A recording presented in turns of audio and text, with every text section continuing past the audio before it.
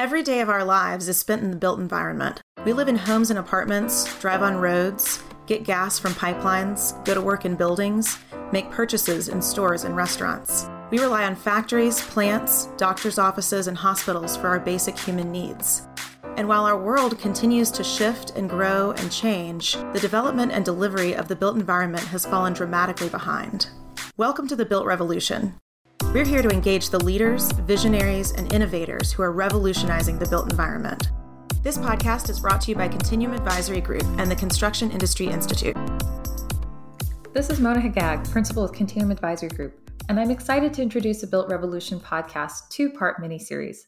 Recently, our president, Kelsey Henderson, recorded interviews at the CURT Construction Industry Project Excellence Award ceremony with two different award-winning teams. Each year, the Construction Users Roundtable, also known as CURT, recognizes project teams for outstanding delivery of capital projects. The award is divided into two cost categories, and this year, two different Procter & Gamble projects were recognized with the award. Both of these projects were early efforts on P&G's journey into Lean Integrated Project Delivery, or Lean IPD. P&G embarked on this journey under Mike Stahn's leadership a few years ago and began by piloting a number of Lean IPD practices across a dozen or so pilot projects. Our team has partnered with P&G on a number of these efforts and has been very proud of the change the organization is driving in their industry. Here is Kelsey speaking with project leadership from Project 211's Box Elder, Utah award-winning team about what enabled their success. I'm here with Scott Rice, P&G's program manager, and Kevin Anderson, Fluor's project manager for the Project 211 in Box Elder, Utah. Thanks so much for joining me today. Yeah, good to be here. Yeah, good to be here. Awesome. So just starting off, will you guys tell me a little bit about the background of Project 211? What were you building and why? Kevin, I'll take that one. This is Scott Rice.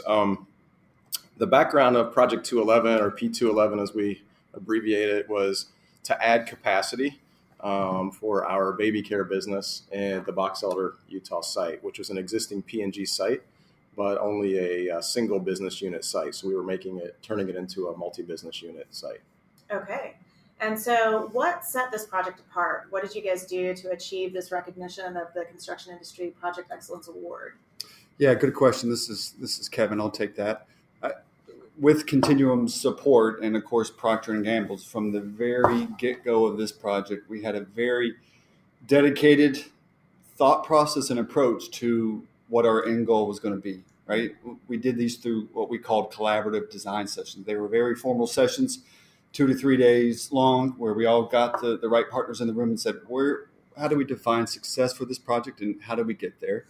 And then, unfortunately, on other projects, sometimes you do that and then you go about your merry way for the next year and a half. Well, we did not do that.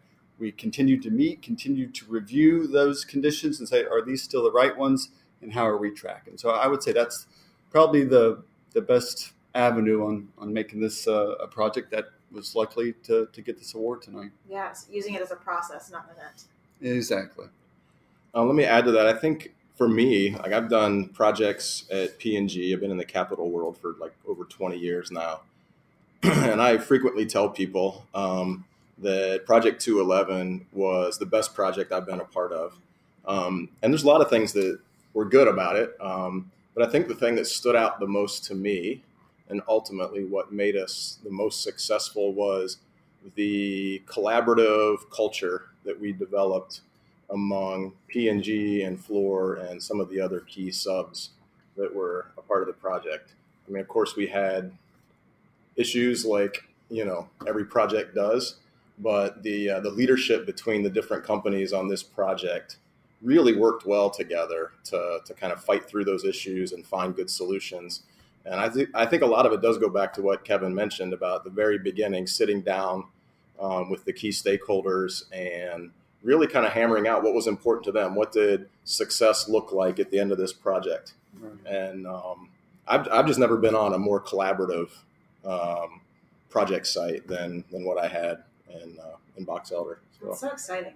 Yeah. So is there anything you're able to share as far as, specific metrics? What were the outcomes? What actually was the success criteria that set you guys apart for the award?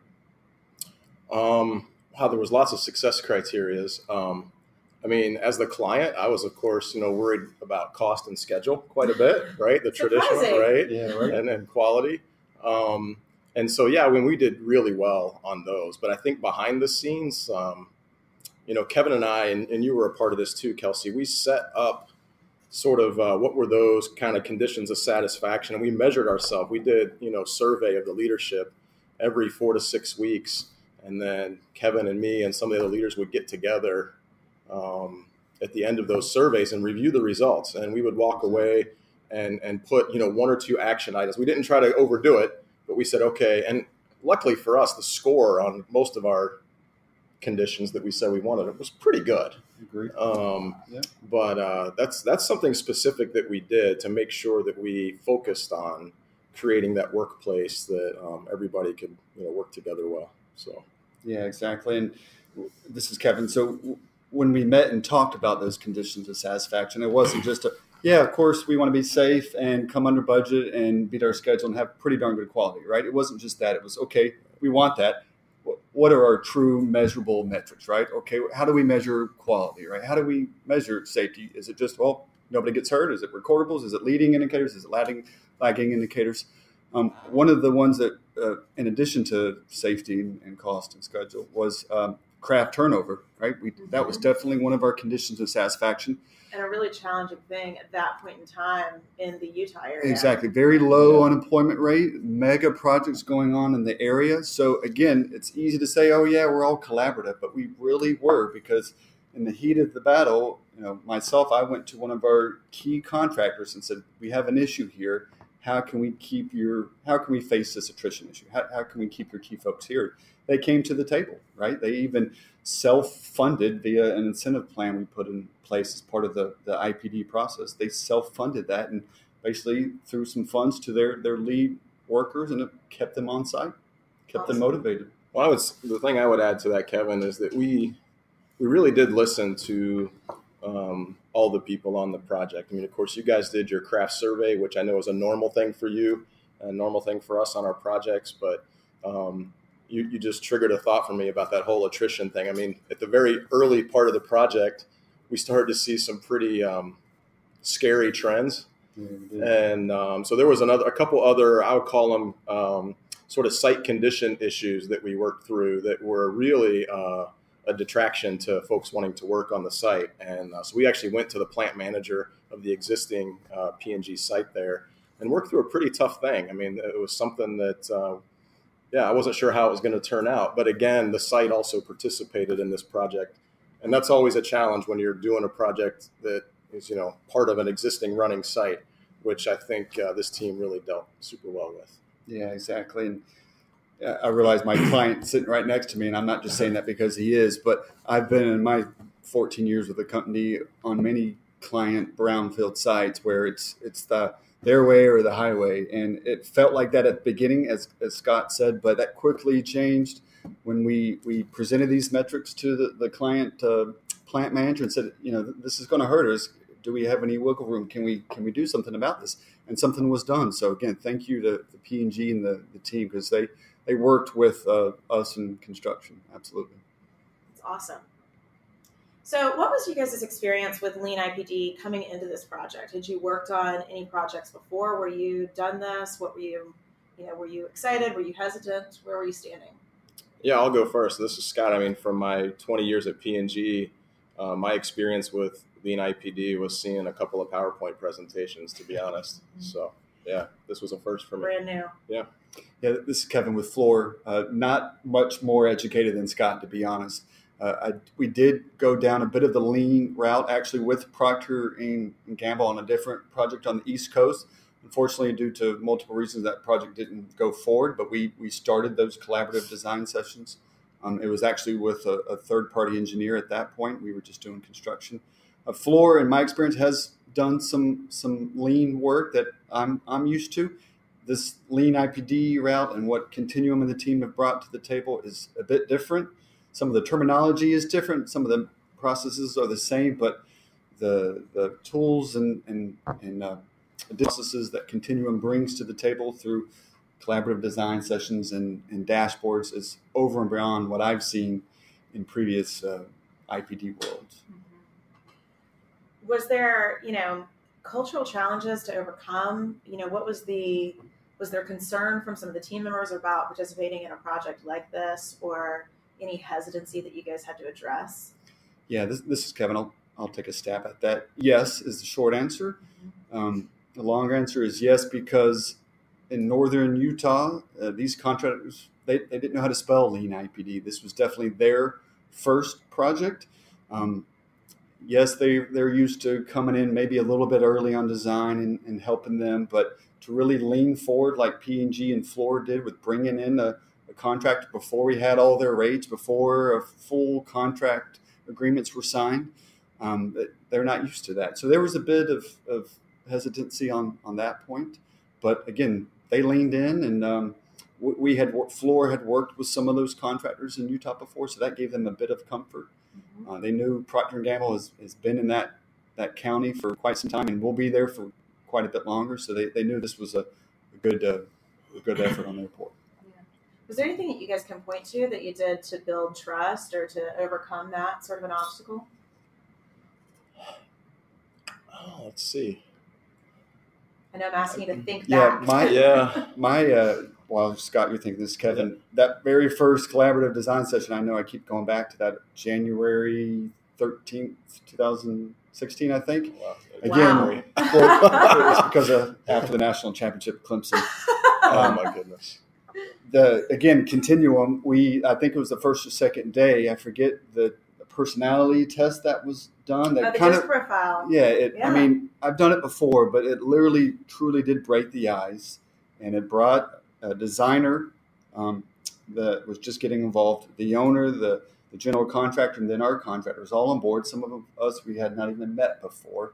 And again, it was a great formal icebreaker to start building that trust, I thought. So the other thing that I would add is coming out of those CDS collaborative design sessions, the team was really good about continuing to just like nearly every day. I mean, 3:00 every day in one of the subcontractors' construction trailer, adjusting the plan, going up to the board, doing the pull plan. So we really put that piece of Lean IPD into practice, straight from the CDS session throughout the life of the project. Maybe could have done a little bit better towards the end, honestly, but from the very beginning, we got into that habit of doing that.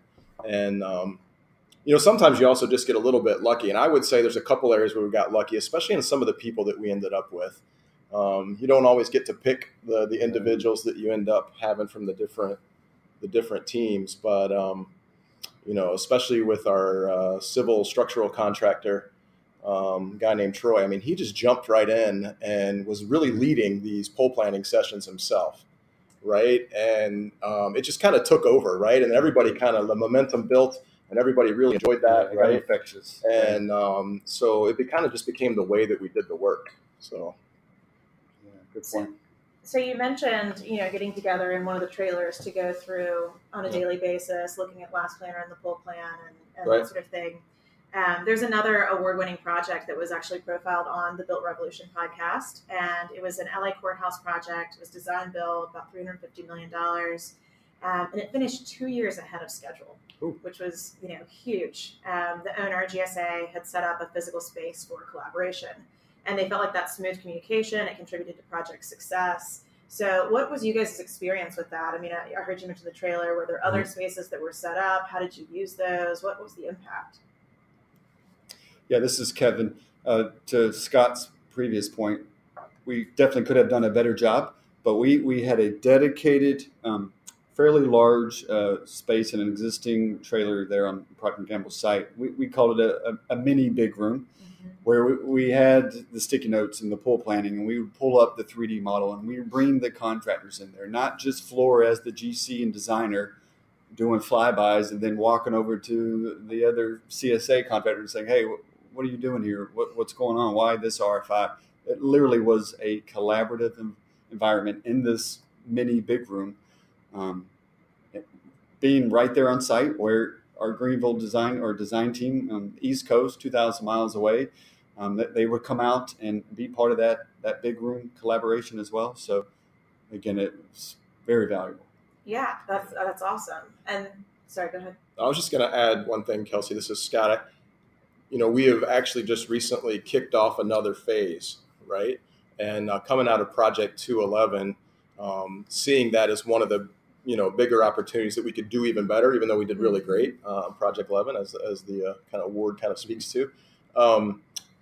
We decided that we wanted to actually set up a dedicated trailer as the big room, right? So we've got that set up already and starting to use it, maybe like you've seen in some other like full-blown lean IPD projects. So we're going to make better use of that on this next phase. Awesome. So, good to hear. Yeah. Good to hear. So, and then you mentioned, some of the design team early on is located in Greenville, working remotely with the team. And obviously they can come out and get engaged, occasionally, but they're doing a lot of that work remotely. Was there anything that you guys focused on to make sure that they stayed in sync with everybody else? Was there, any tips, tricks, or tools that you can share? Definitely. This is Kevin. No silver bullets, to be honest. Thanks to P&G, we had our initial kickoff meeting in Greenville with the lead designers. So that was great to start off the project, face to face, to put a face to a name. Again, P&G was great with funding business trips for our designers out there. I've been on projects where the client's like, nope, do a telecom, do WebEx, that's it. It's always helpful to have a designer walk the piping route and be able to take sketches and notes and take those back to the design house. Again, it sounds kind of simple, but just continuing pushing that. And again, P&G was a great advocate of that collaboration. I mean, it sounds simple, but it's what made it happen. I agree. Was there anything that surprised you guys about the project team and how they work together? Oh man, that's a good question. Yeah, it is a good question. This is Kevin. I'll chime in. And again, I'm not trying to give Scott a big head here, but I've been on projects in my 14 years where I have my client counterpart and that's it. Nobody else is involved. There is no program manager that comes in and does health checks. Scott, it wasn't just a flyby. He'd come in, once every few months. He was on site quite a bit, helping me, helping my counterpart within My P&G. bosses think I was there like every couple of weeks, not every few months, right? You were there every couple of weeks. listening. Those trips really were to Utah every other week. I thought you lived there in Utah.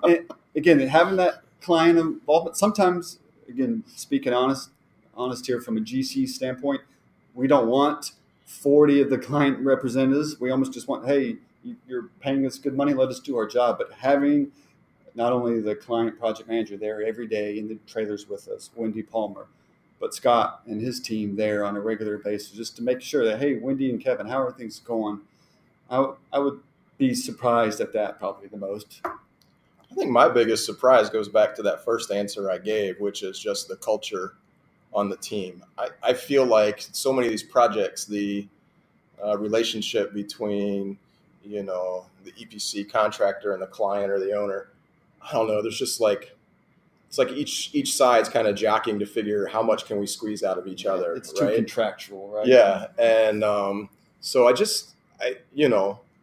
Kevin wasn't going to give the project away for free, and I wasn't going to pay every time he wanted to do every little change, of course. But I don't know. I just feel like the culture that we had on this team was one where everybody treated each other really fair. Yeah. We had some really hard conversations. I know you and Wendy did quite a bit, actually. Yeah. But this was also a team that, I know that some of you were like, going out together in the evenings and on weekends and stuff too, contractor and client together, which just shows how well this team liked working with each other. Yeah. So it's one thing to say, oh, we're going to schedule a team building, Right. twice a year, and then you don't have to schedule something just because you get along with that person or team and you just hang out once a month. And again, I was out there with my wife 2,000 miles away from home, and a lot of the locals, including P&G and the subs, brought us in, and it just, again, great environment. It really becomes a whole community. Absolutely. Yeah. So, Scott, earlier you mentioned one of the things that you guys learned from this project, that you would carry forward to the next one, and having that dedicated big room space. Yep. Is there anything else that you can point to that, was a really key learning, whether it's something that was a missed opportunity, or whether it's something that you guys did really well that you would carry forward? Yeah, I mean, every project, I think, this is Scott, every project, I think you walk away with some things that you can look back and say, oh man, I definitely would do that differently. The one that I will mention right now that stood out to me the most was, and it connects to the, learning from the, last planner first and pole planning experience that we had on 211. And that is having a more dedicated scheduling resource on the project to help lead those activities. We really did have a super lean team out there, both on Fluor's side and especially on P&G's side. Very few people for a project of this size. And I think we made it work. We hit schedule on most parts of the project, not all, but most. And I think we could have done better if we'd have had a dedicated resource to help actually just own that part of the project. Yeah, I agree. So, this is Kevin. I completely agree with that. What I would add is if the project has time, which we did not with the restart of this, but this was a restart for various reasons.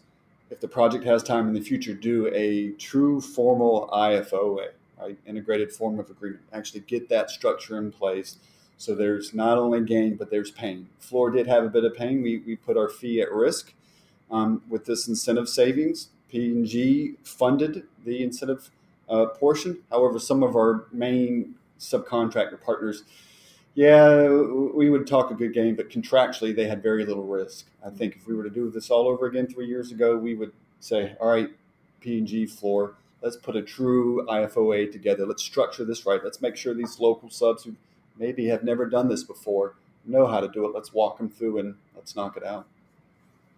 I agree with that. I think it's a really good takeaway. So did you guys find, this being a fairly new effort, Lean APD, and running a project like this, and it being a sizable project at that, did you guys find that there were new behaviors or skills required to successfully manage a project in this sort of an environment?